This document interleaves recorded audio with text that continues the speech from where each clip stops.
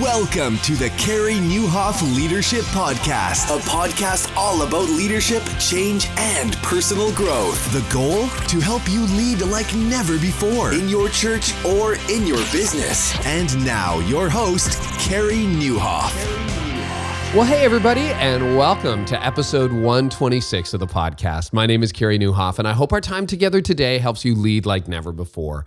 Man, I'm excited to have my guest today, Mike Bonem. He has written a book that, if you're in ministry, you probably heard of. I know I heard of it a decade ago when it came out. It was called Leading from the Second Chair. And he's got a brand new book called Thriving from the Second Chair. And why I wanted to talk to Mike is the question I get over and over and over and over again from so many of you is, okay, I'm a leader, but I'm not the senior leader. Like, what do I do to lead well from that place? And if you think about it, mathematically, it makes sense that that's a question that gets asked a lot because there are way more non-senior leaders than senior leaders. And so Mike has had a lot of experience in that, also an awful lot of insight. So I'm really enjoying my conversation. And also we're going to turn it again from a different angle because Clay Scroggins has a book about leading when you're not in charge. And I'm going to talk to Clay about that later this year as well. So really exciting. Watch for that book. It's not out yet, but Mike's is. It's called Thriving from the Second Chair. He's my guest. And I want to tell you about a couple of things today. First of all, if you're a Canadian church leader and you have not yet registered for the Canadian Church Leaders Conference, what is up with that? You need to get in on this because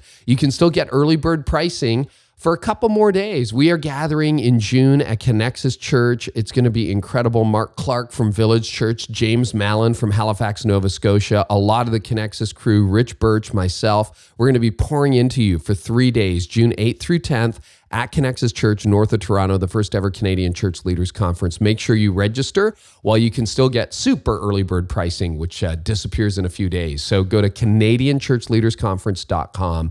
And we will have all the details there for you. You can register you and your team, and we would love to see you then. Also, you guys have heard me talk a lot about EA Help over the last year, and they're a company I'm so grateful for. Well, do you know that they've completely rebranded, and they are now Belay Solutions? So Belay, you can find them at belaysolutions.com, B-E-L-A-Y. And what they've done is they brought EA Help and some of their other organizations together under one company, and they're growing organizations virtually. I'll tell you, I was on one of my trips last fall and I saw these office towers going up and I just thought, wonder how much longer people are going to primarily work that way. You know, that the team that puts this podcast together, my blog together, and the other things that I do, they're all virtual, right? Like I'm doing this literally out of my house. And when you think about hiring options for the future, I want you to think virtually because I think that's where the future is going. And Belay has helped Entre Leadership, if you listen to that podcast, Entrepreneur, that organization, that magazine, Inc. 500, Entrepreneur on Fire, another podcast I listen to, Michael Hyatt, and so many more, and lots in the church space. And believe it or not, it's affordable solutions for you. My assistant comes through Belay. So if you're looking to grow your team or grow your organization, think virtual and go to belaysolutions.com.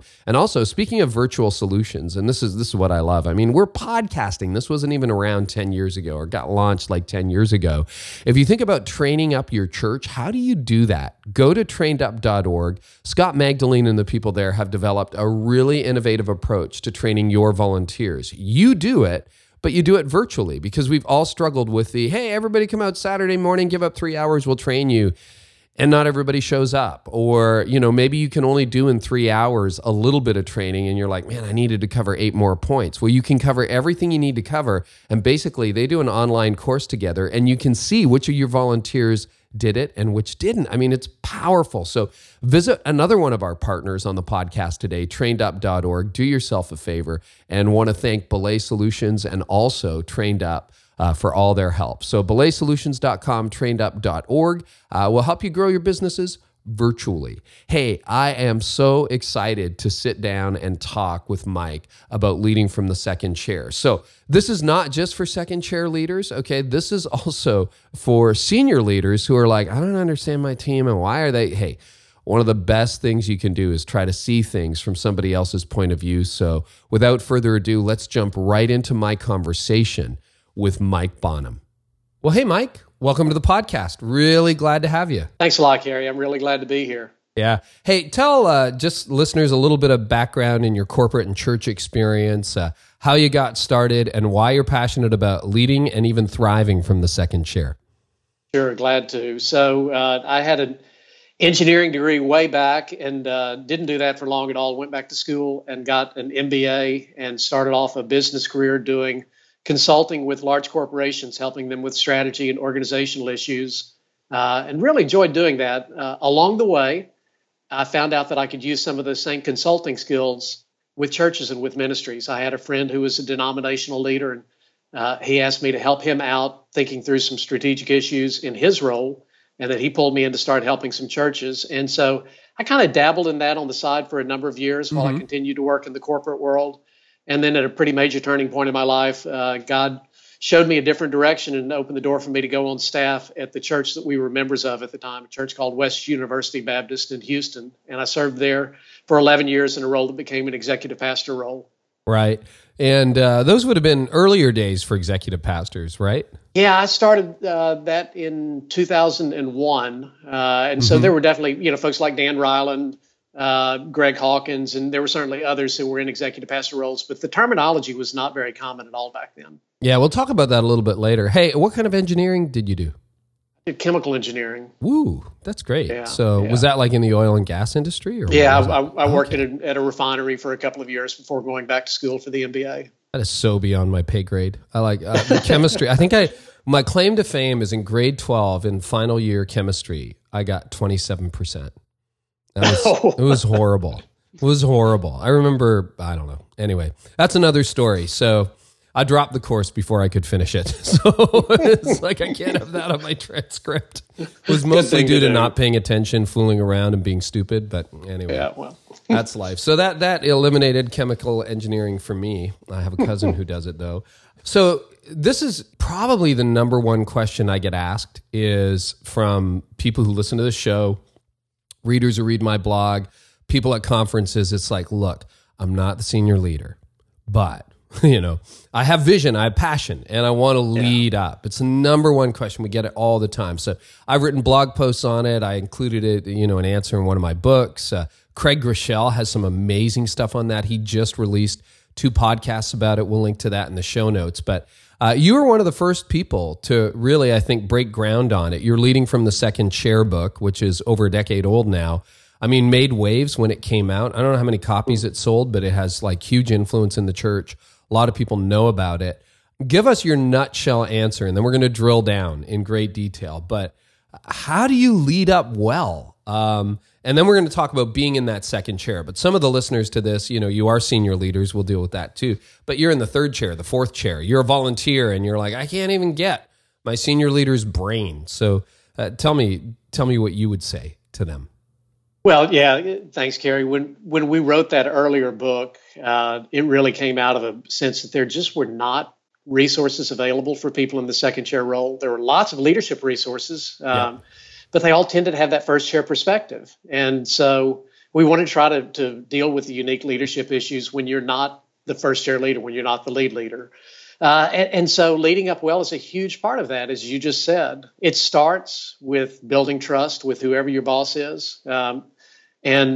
Because you can't lead up if that first chair leader doesn't trust you. Okay, so what does that mean? What does trust mean? Like explain that. What's your definition? Yeah, I mean, trust is a huge word, isn't it? It means many different things. Yeah, I'm like, hey, I haven't stolen anything. He trusts me, so do this. That's not exactly what you're talking about. And that, I mean, that's where we often stop when we talk about trust. Is I did what I was asked to do, or I didn't steal anything, or I've never lied to you, right? And so you should trust me. I showed up on time. Do whatever I tell you to do. What do you mean? Because I agree with you. It's much bigger than that. But when you say trust, just so it's crystal clear in leaders' minds, what does that mean?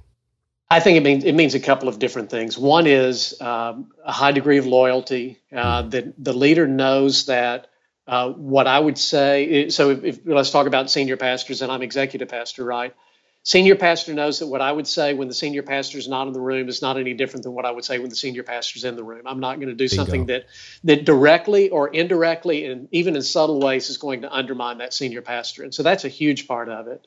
I think the other part of the definition is, and this one really takes time to get to, but It's the ability to anticipate what your senior pastor would want or what that first chair leader would want, and to be able to act accordingly. And so, the example I give a lot of times is you're sitting in that second chair role. You and your senior pastor are getting ready to have a really critical meeting with the board or whatever the leadership team of your church is called. And something happens where the senior pastor has to be called out, isn't going to be able to attend the meeting. Say it's a family crisis. Sure. In that moment, your senior pastor has three choices. He can cancel the meeting. He can say, we're not going to be able to have this meeting. I've got this family crisis.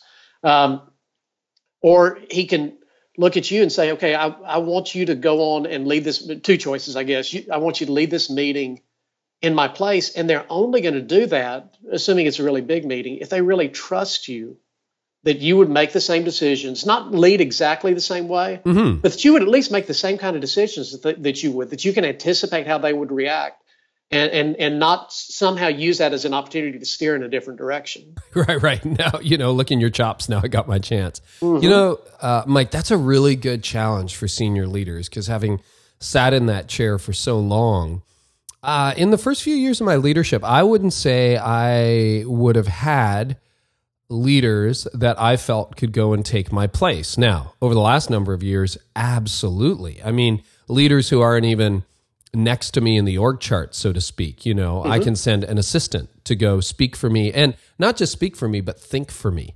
That's different. That's different, right? And you're talking about that level of trust. I want you to think for me, not just speak for me, and try to make the best decision available. And I guess for senior leaders, a lot of that revolves around alignment. Like, if you're not clear about where the organization is going, what our mission is, what our tone is, what our values are, then nobody's going to ever be able to do that for you, because you've never been clear. You're asking them to read your mind. Yeah, exactly. Okay. Exactly. Yeah.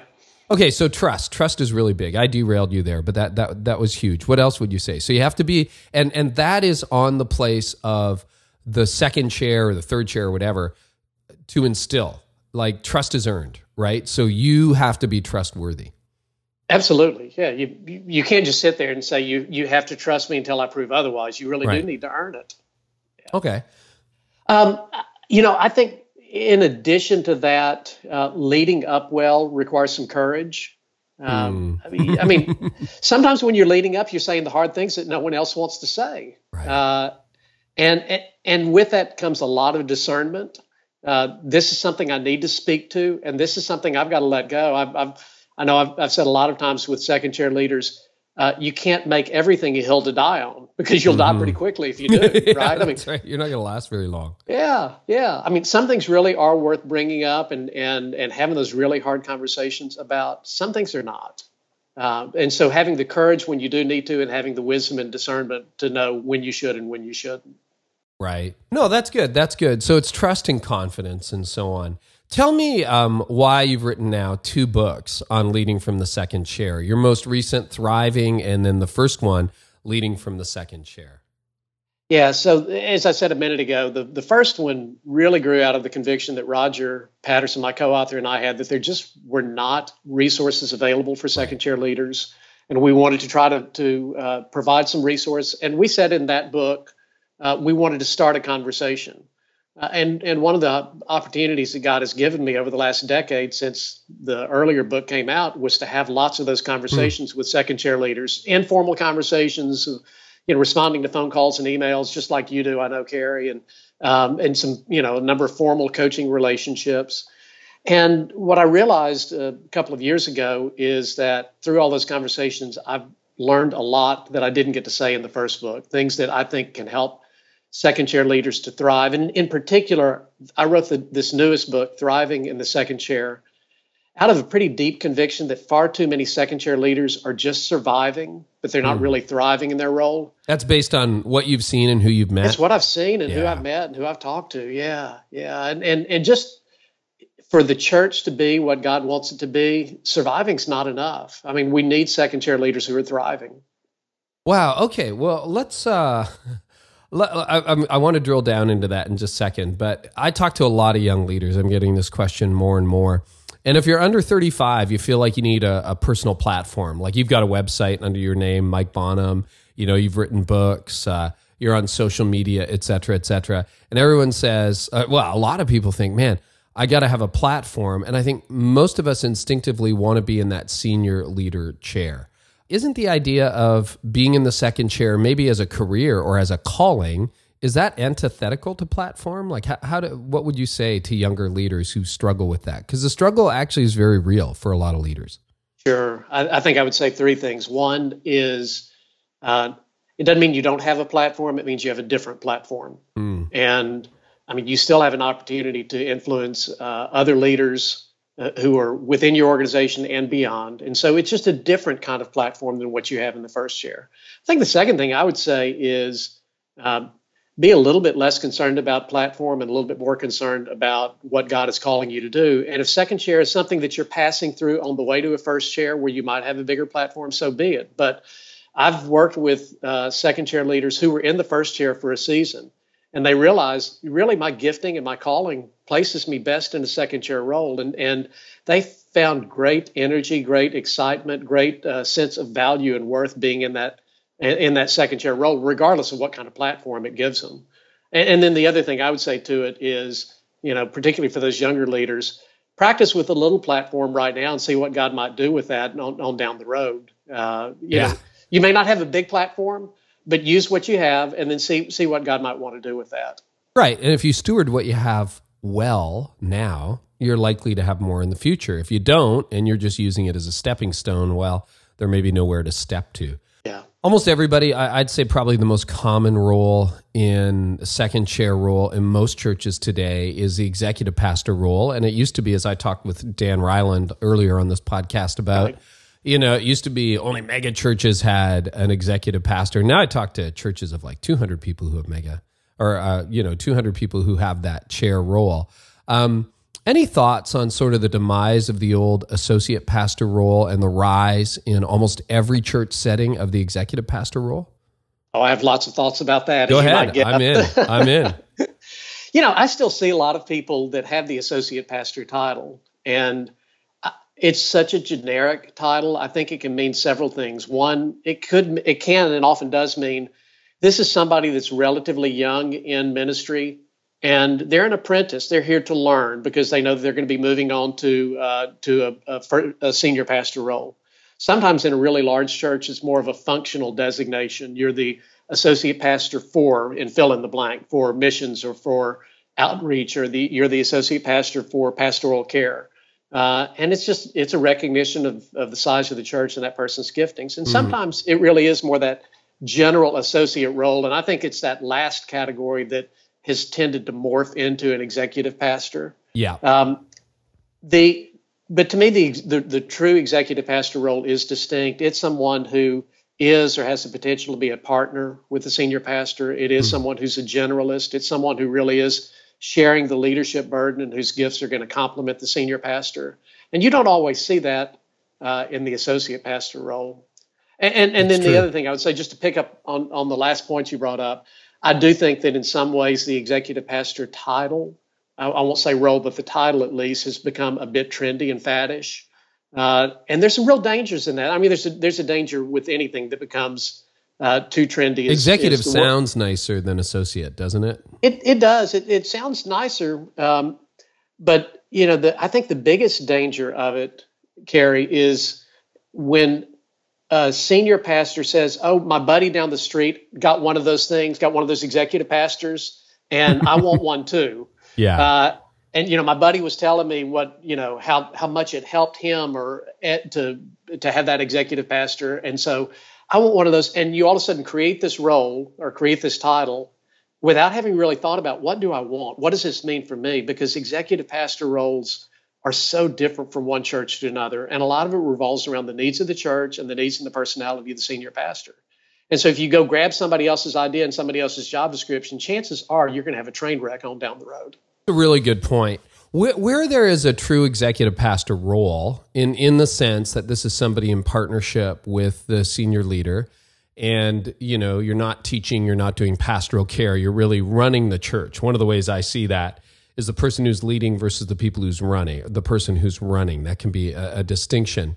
When you think about reporting, often what gets a growing church into that scenario is the senior pastor, founding pastor, lead pastor has 10 direct reports, which is completely unsustainable. So now, you're at the point where you got to bring somebody else in. And there seems to be a couple of models. One of which is that everybody reports through the executive pastor, and it's basically all roads point to that one person, and then the lead pastor has one direct report. Any thoughts on that, or any danger in that kind of a model? Sure, and let me go back and say just a word to the senior pastors who are listening, who are still sitting there with 8 or 10 direct reports, Carrie. Yeah. The reality is, if you have on an organization chart 8 or 10 direct reports, you really have about 20 people that are reporting to you, because you have different lay people who function in many ways like direct reports. If you think about how many different people you really need to relate to, the way you relate to direct reports, you take whoever's on staff and probably double that number. Because your elders, they're almost all direct reports, right? In a sense, I know they don't think of themselves as direct reports, and that's not the right language for it, but in terms of how much time you ought to be spending with them and investing in them, it's not different than the people that are on the staff that report to you. And so, for the senior pastors out there that are thinking, well, I've got 8 direct reports, that doesn't seem like an unmanageable number. It's because you also have all these other people you have to relate to. And oh, by the way, they expect really great sermons every week and all the other things that are expected and vision and go raise some money. Yeah, exactly. And so when you're sitting there, you need to find some way to change the organization structure. And that's one of the things I've helped a lot of people with. So back to your question, the single executive pastor model with everybody reporting is certainly one of the examples I've seen. I've seen a lot of other churches that are working with more of a team-based model where they will have an executive team. There's pros and cons with each of those, but you asked specifically about that model with a single executive pastor. And the danger of that is that the senior pastor just becomes too far removed from the rest of what's going on in the life of the church. And that's what I was driving at. Yep. Yeah. And you want to be really careful about that. I think the ways you overcome that, it's not that that's a model that won't work. You just have to recognize what the dangers are. You overcome that by making sure the senior pastor stays involved in those key meetings with staff. Maybe you do, maybe you don't go to regular staff meetings. But gosh, if we're going to have a meeting, say, where we're thinking about whether we should launch a second campus, senior pastor needs to be sitting in on that meeting, and rather than telling the executive pastor, I want you to figure this out, meet with the staff, and then bring their recommendation back to me. And all of a sudden now the executive pastor becomes, the pinch point for all decision making. The staff needs to hear from the senior pastor on that, and the senior pastor needs to hear the input from the staff. Right. And I think that idea of isolation, the other thing I've seen numerous times is I have seen second chair leaders really relish the power and the influence they get a little bit too unhealthily. In other words, hey, I have his ear and you don't, so you come to me. Have you seen that happen?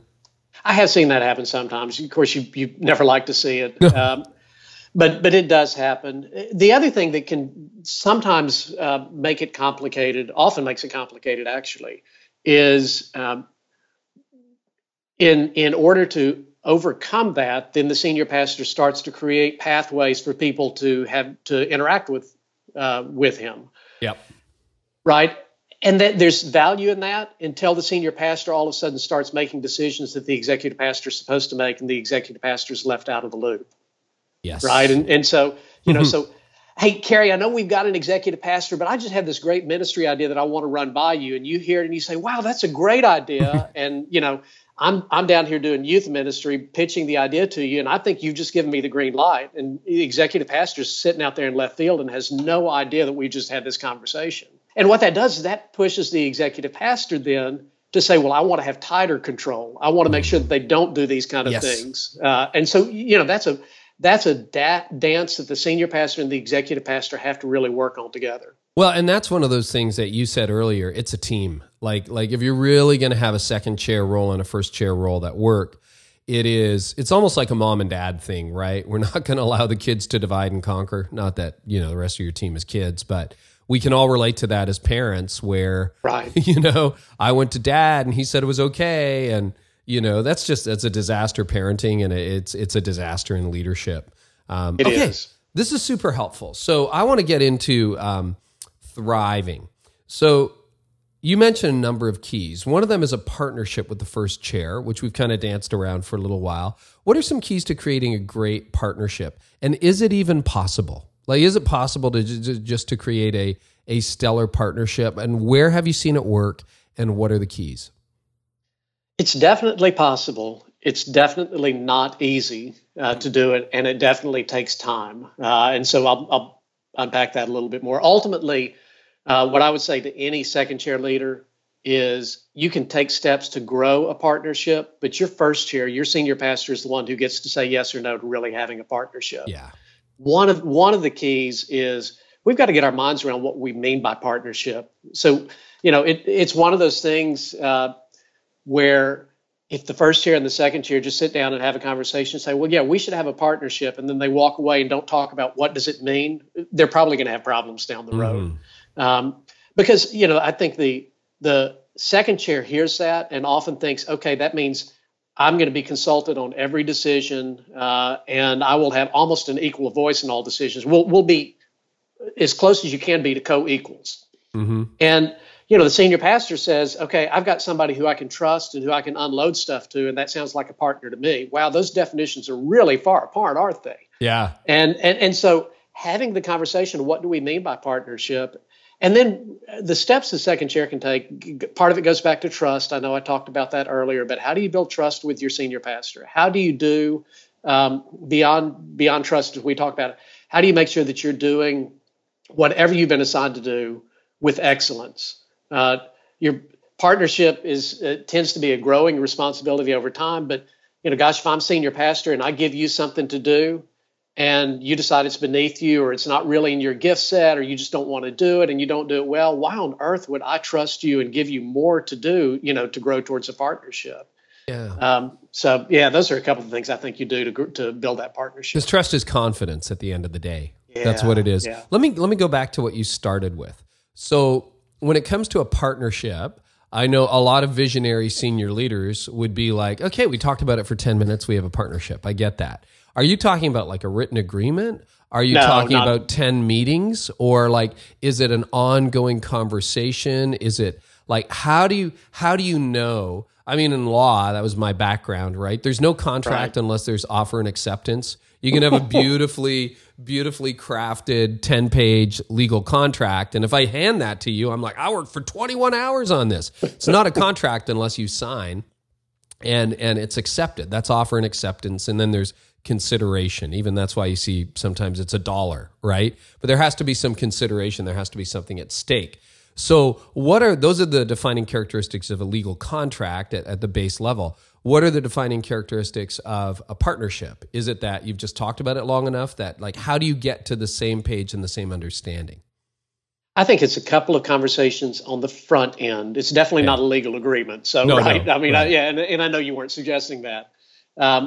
I think it's a couple of conversations on the front end about what do we mean by partnership, and then it's really living into it and being able to raise a flag on either side when it feels like we're not doing what we said we were going to do. It's on the job. I mean, it's real time, and so if we've agreed that as part of our partnership, we really want to work on making all of the strategic. So if I'm second chair and I think you've committed as my boss, as my senior pastor, that you'll talk to me before you make any big strategic decisions, right? We've talked about it. So we've at a conceptual level, and then all of a sudden you're with a couple of the elders and they pitch an idea to you and you say, yeah, I think we ought to do that. Now I'm sitting here in the second chair and I'm feeling like, wait a minute, he just made a decision without me. Now I can go and sulk. I can take a legal approach and say, you violated our partnership, or I can just say, hey, talk to me about this. I thought that would have been a decision that we would have talked about before you said yes to it. You almost get some new defaults where it's like, I'm not going to make a decision until I talk to X about it, plain and simple. Exactly. And that I think that actually feeds into another part of having a great partnership. Second chair leaders need to be willing to forgive quickly when their first chair does something that good. aggravates them or that they think is violating that agreement. And I'm putting air quotes on the word agreement right there. But so, senior pastor does something you think, well, you weren't supposed to do that. That was either my job or we were going to work on this together. What am I going to do in that moment? Well, you need to talk about it and you need to forgive quickly. Otherwise, you'll never sustain a partnership.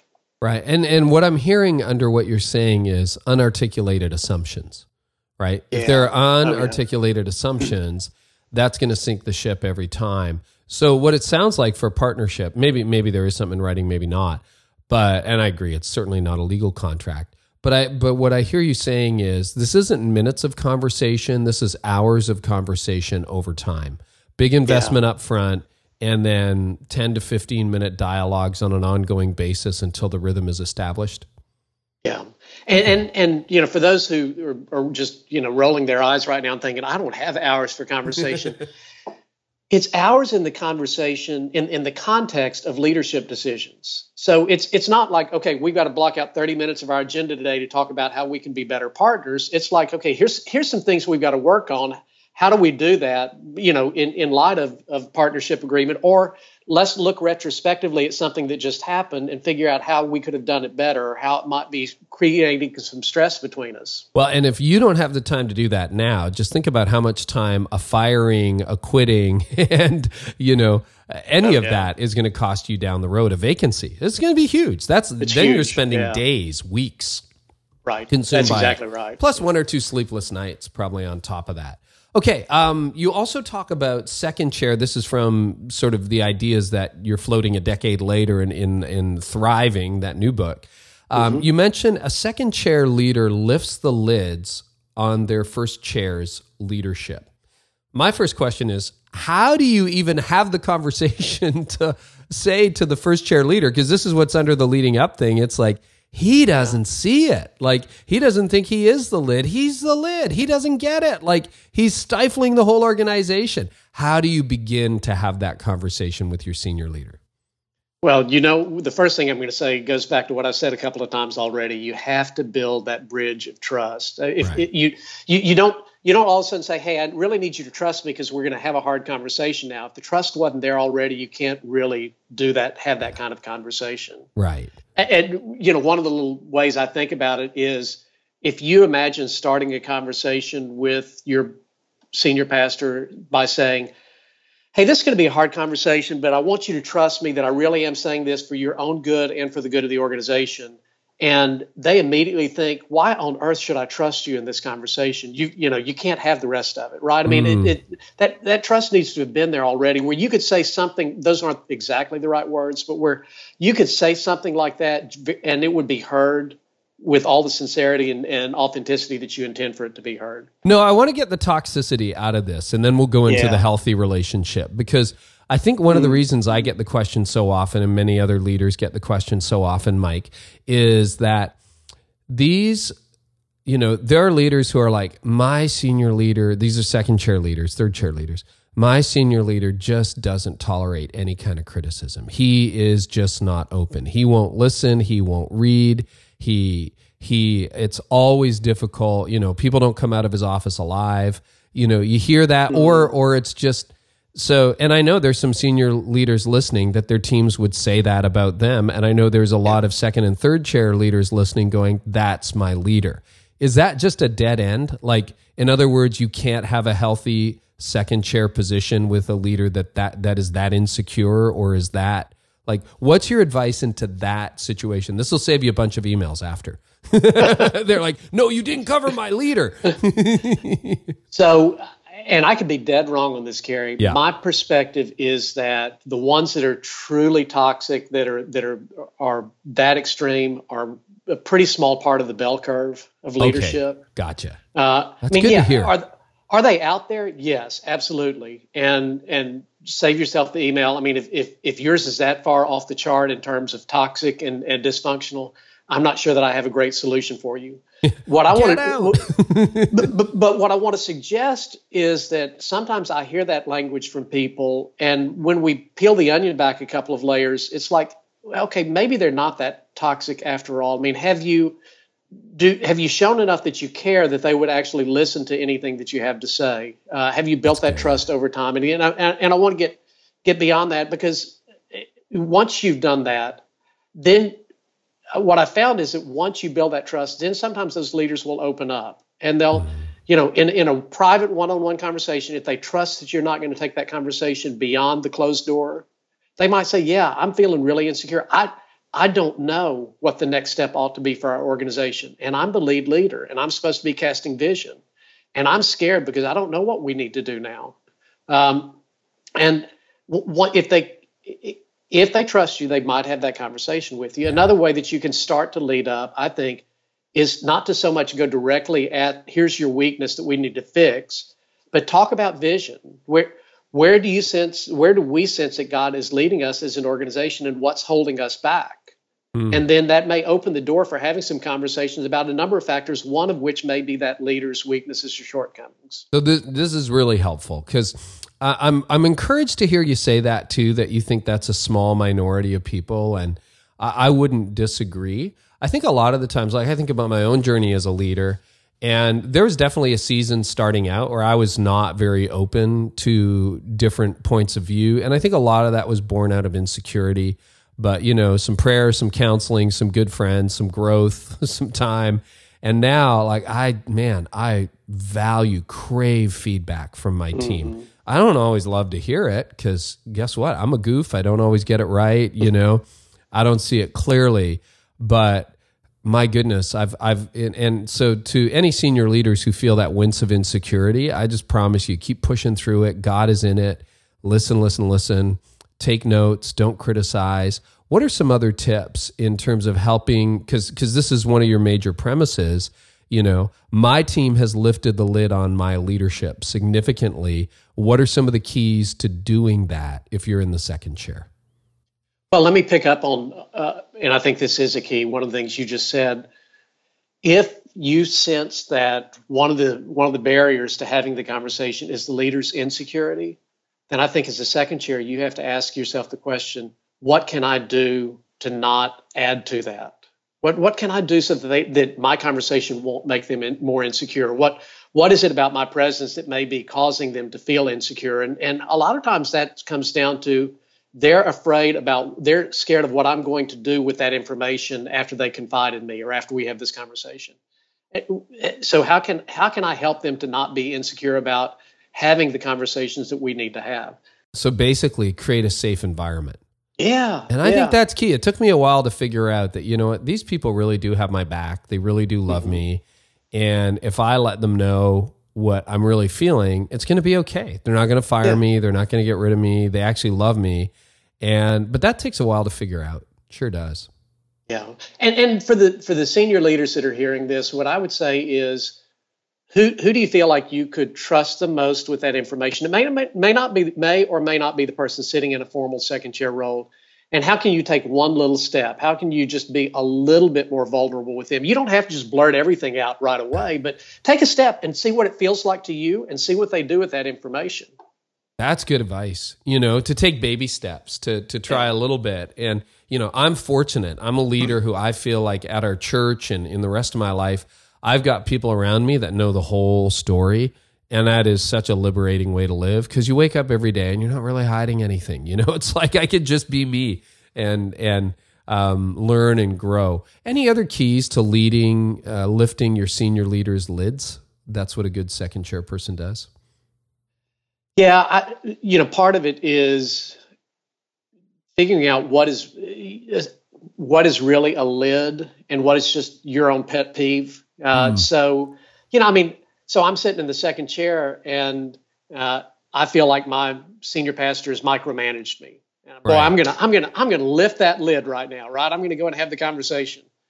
Well, maybe I need to step back first and do a little bit of self-evaluation. Am I just super sensitive to that? Did I maybe have a previous boss who's a micromanager, and anytime my boss now gives me a suggestion, I kind of slap that label on them because I think what the senior pastor, what your first chair wants to know is that if you're going to come and offer that kind of critique, that kind of constructive feedback to them, this is something you've thought about, you've prayed about, and you really genuinely believe this is a big issue.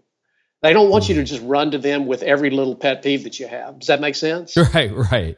No, that's good discretion. So using your discretion that way. You also talk about a key to thriving. Like you can stay in that second chair for a long term. Don't see it just as a stepping stone. You mentioned partnership. You mentioned lifting the lids. You also talk about developing a staff, because most executive pastors' second chairs have staff oversight responsibility.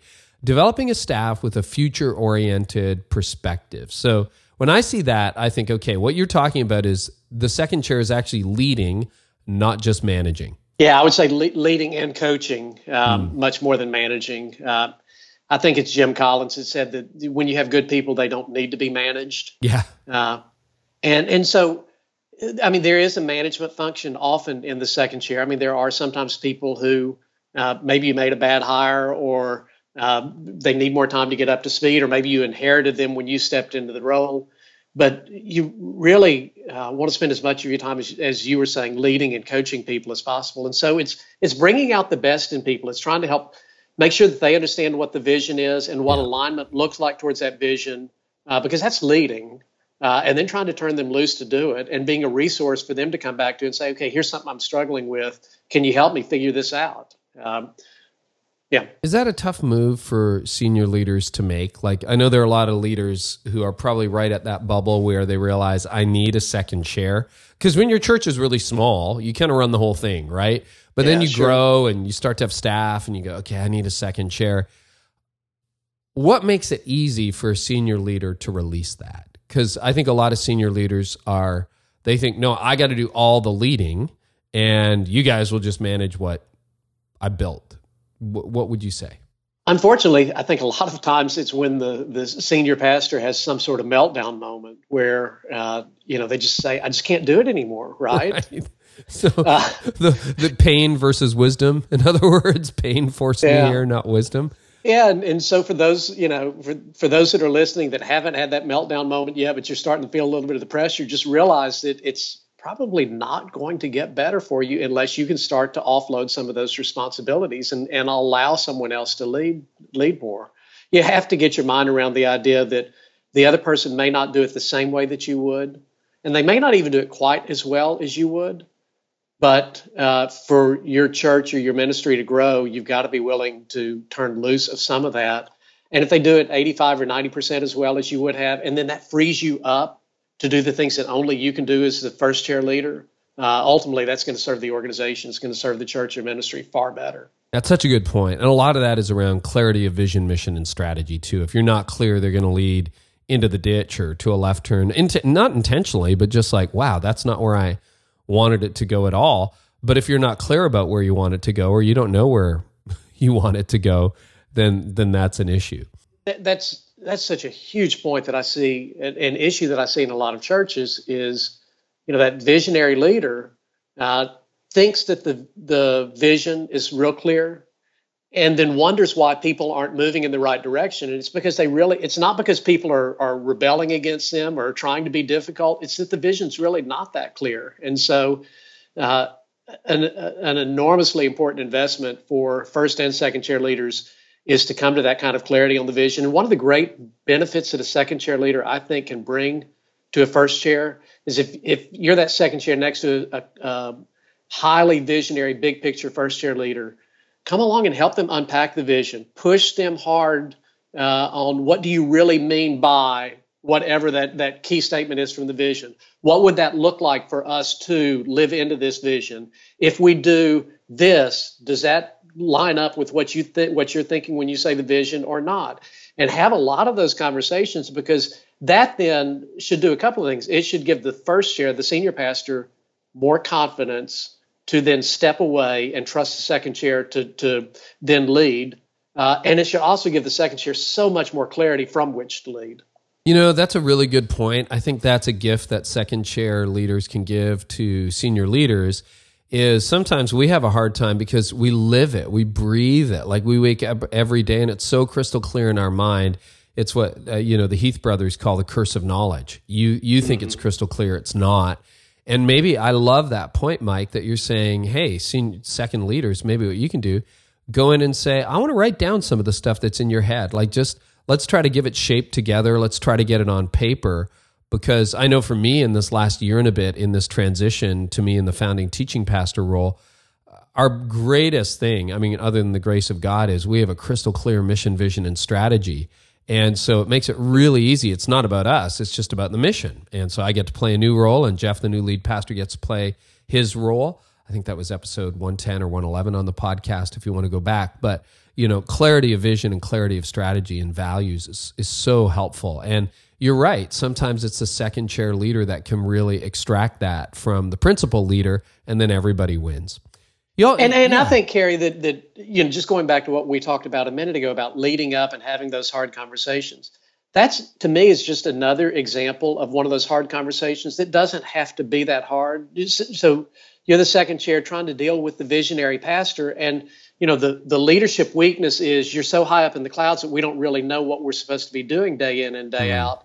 And can you have that conversation in a way that's not, attacking and not confrontational? Yeah, absolutely. You can go in and say, I love your vision, but I don't understand enough of it to be able to lead the staff well. Can you help me unpack that? I mean, it's not an easy conversation necessarily, but you're not saying you're a deficient leader. You're just saying, help me to understand so that we can accomplish what God wants us to do. Let me bounce this idea off you. I've found when people are leading up to me, questions are always better than statements. Absolutely. So, if you came into the office and said, Carrie, the vision isn't crystal clear, I think you need to write it down. I think we need to get it clear, or the organization is not going to move forward. That sounds like work to me. That sounds like, okay, I thought I was clear. But if you come in and you say, hey, Carrie, you know what? Question for you. What would you think if we spent some time together trying to define the vision of this a little bit more clearly? Would you be open to that? That feels like an opportunity. You know what I mean? Yeah. And often tone can make a big difference. So you also say, I want to get to a couple more points before we wrap up. Second chair organizes selectively to bring order into chaos. A thriving second chair resists the temptation to organize everything and focuses on the places where structure is most needed and valuable. That challenged me because I just thought, no, you're going to organize everything. Why selective order to chaos? Because if you try to organize everything, you will absolutely kill yourself and kill the organization. Okay. I mean, that's the simple answer. Churches are, and I wrote that out of a perspective that a lot of churches will have either that person who comes into the second chair role, or maybe someone who sits on the elder board that brings kind of a big corporate mindset with all the rules and the structure. And they think, well, that's what we need to do. And we're not that big as a church. We don't have, a 5-person staff just to be our human resources function, to make sure that we follow all the rules and all the dot all the I's and cross all the T's. And if we try to act like that, what we do is we squelch creativity. We honestly can kill the movement of the Holy Spirit in the church. Mm-hmm. And we spend all of our time kind of following bureaucratic rules. And so what I'm trying to say in that chapter of the book, and that practice for thriving second chair leaders, is don't try to do it all, because you'll become hated and you'll end up hating yourself because you're so frustrated with it, right? But figure out what are the things that, if they were just organized a little bit better, would really help you to move towards your mission. What helps to advance the ball, and focus on that. That's where you need to organize. Typically, what would be 2 or 3 of those things in the average church that just, man, if you could just organize these, everything would go forward? Because I agree, the 700-page human resources manuals, total waste of time. Well, I mean, just think about everything related to personnel. And there's some things, and this is like mid-size or larger church, right, that has at least 3 or 4 people on staff. Do you need the big manual? Probably not. I would borrow one from the church down the street and just tweak it a little bit rather than spending hours on it. But would a better hiring practice make a difference for you? Yeah, it would make a huge difference. Spend the extra time trying to develop a good practice for hiring people and screening them so that you have a better than average chance of getting a great new person on staff.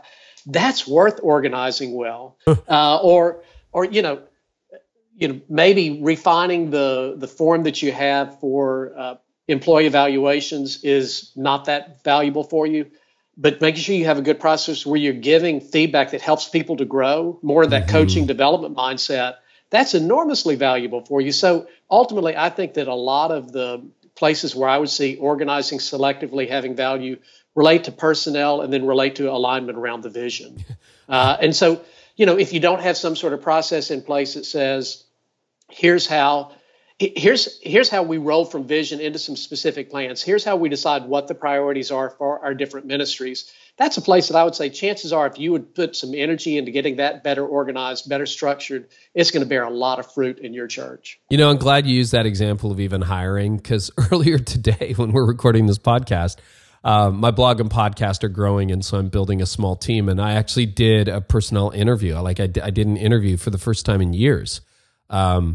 To hire somebody, and in the middle of the interview, I'm thinking, man, I'm terrible at this. I haven't done this in years and years at our church, and now we have processes, and I don't think I could get hired by our church anymore. It's a good thing I started it because I'd fail all the interviews. But a lot of us who are visionary, entrepreneurial types, we're just not good at that stuff, and that's a really good example. Let's talk about governance, because you say that's really important. What are a couple of benchmark rules for the second chair and governance? Because in some models, like in our model, it all goes through the lead pastor, and you can get invited to meet, but there's no reach around to, an elder can't go directly to the youth pastor. So, because then you start to undermine, reporting chains, et cetera, et cetera. So what would you say about governance?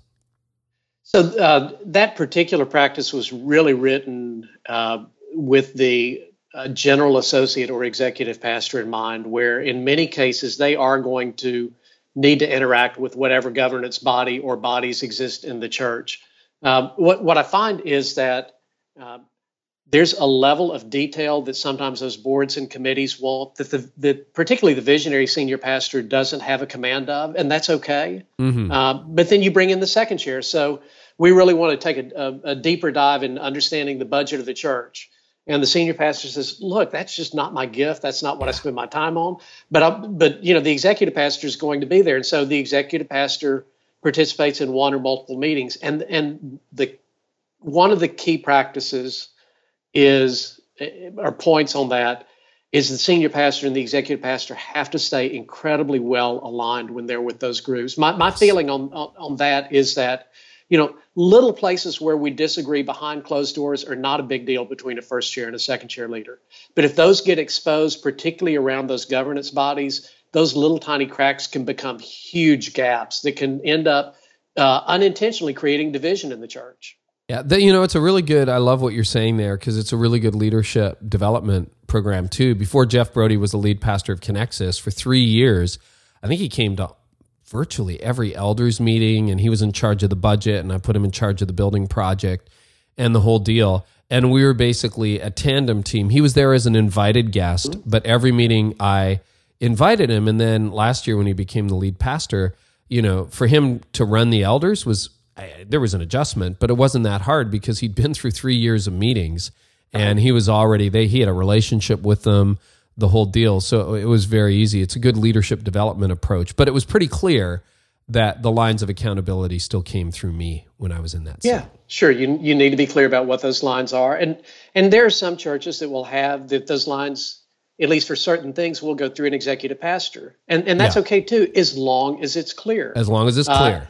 Yeah. And as long as the senior pastor and second chair are staying on the same page. That's good. Anything else that you can think of that we haven't touched on for second chair leaders, Mike? Gosh, I would hate to end without saying at least two more things that I think are just vital for second chair leaders. One is one of the moments that really catalyzed this new book for me, was when I realized how isolated and how lonely a lot of second chair leaders are. Because one of the greatest tension points for second chair leaders is often something that's not quite right in their relationship with their senior pastor. So who do you go to in that moment? Well, we just talked about it. You need to not go to the board and complain to them. That's horrible. You're trying to work it out with your senior pastor, but you're still having a hard time. You need to not go and talk to your staff about it. That's not going to be good, right? You don't just go and talk to a random person in the church. So who do you go to? And your wife's tired of hearing about it. Yeah, your wife's tired of hearing about it. And oh, by the way, I haven't developed relationships with anybody else. And so now what do? I'm isolated. And so, building some sort of community where you can really have people who will understand who you are and the kind of challenges that you have in that second chair role, I think is vital. And then the other one is that I think is a close companion to that is the importance of staying spiritually grounded in the second chair. And in particular, I mean, it's true for any of us in ministry, right? But one of the things that happens with second chair leaders is a lot of times they're doing their work behind the scenes. They don't have that platform. They don't have a place that gives them a lot of affirmation. They may not be preaching at all, or if they do, they preach rarely.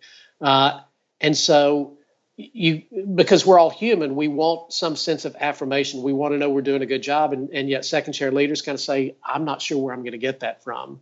And I don't have an easy answer for that. And there's a couple of tips in the book. But ultimately, for me, it comes down to our main identity has to be found in Christ, and that's where we need to look for our affirmation. Well, that's good. That's great, man. Hey, Mike, people are going to want to connect with you and find out more. Tell us a little bit online. The book, by the way, is called Thriving in the Second Chair. We'll link to it in the show notes and everything, and it is widely available. Yeah, and the easiest way to just connect with me is through my website, which is MikeBonem.com, MikeBonem. Okay, that's great. Mike, thank you so much. All right. Thank you, Carrie. It's great to be with you.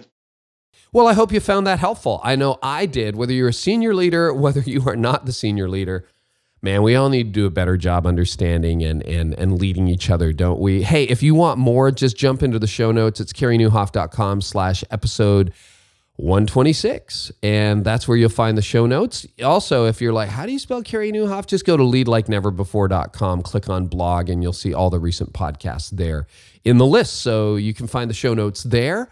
Also, want to thank Belay and Trained Up for their partnership in the podcast today and making sure that you get this and continue to get this for free. And speaking of free, have you subscribed yet? Because we do bonus episodes from time to time. I'm due for a couple of Ask Carries. It's been a while, so time to jump back into that. And you never know when they're going to show up. But if you subscribe, you do, because it just comes to your phone or whatever device you prefer anytime. And so anytime we release a new one, which is every Tuesday, and the odd bonus episode, you'll get it automatically and for free. We are on iTunes, Google Play, Stitcher, TuneIn Radio, and thank you to everybody for leaving ratings and reviews. So appreciate it. Hey, Canadian church leaders, have you registered yet? CanadianChurchLeadersConference.com. Super excited to bring you that in June. And remember, you'll get the best rates for a couple more days. The super early bird rate is available until February 10th. Hey, thanks, everybody. I am super excited to come back next week. And guess who my guest is? A good friend of yours and of mine, Mark Batterson, is back. And about 6 months ago, he released a new book, and he talks all about chasing down your dreams without fear. I mean, you ever find that fear is a big issue in your relationship, not only with God, but also in your leadership? Mark has done some really courageous things. We're going to sit down with Mark Batterson. Also, sports fan Jason Romano, a producer with ESPN. Scott Sauls is coming. Kyle Eidelman is due on the show. I have a fascinating conversation with Greg Atkinson and with so many more.